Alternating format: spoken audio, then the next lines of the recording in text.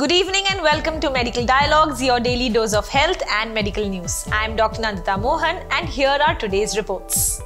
Bariatric surgery helps reduce hepatic steatosis in type 2 diabetes patients. Hepatic steatosis is a condition where the intrahepatic fat consists of at least 5% of the liver weight. Now, simple accumulation of triacylglycerols in the liver could be hepatoprotective. However, prolonged hepatic lipid storage may lead to liver metabolic dysfunction, inflammation, and advanced forms of non-alcoholic fatty liver disease.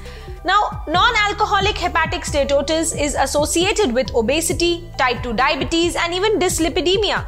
A recent study published in the Annals of Internal Medicine has found that Roux-en-Y gastric bypass as well as the sleeve gastrectomy were both extremely successful in decreasing hepatic steatosis with an utmost full clearance of liver fat 1 year after surgery.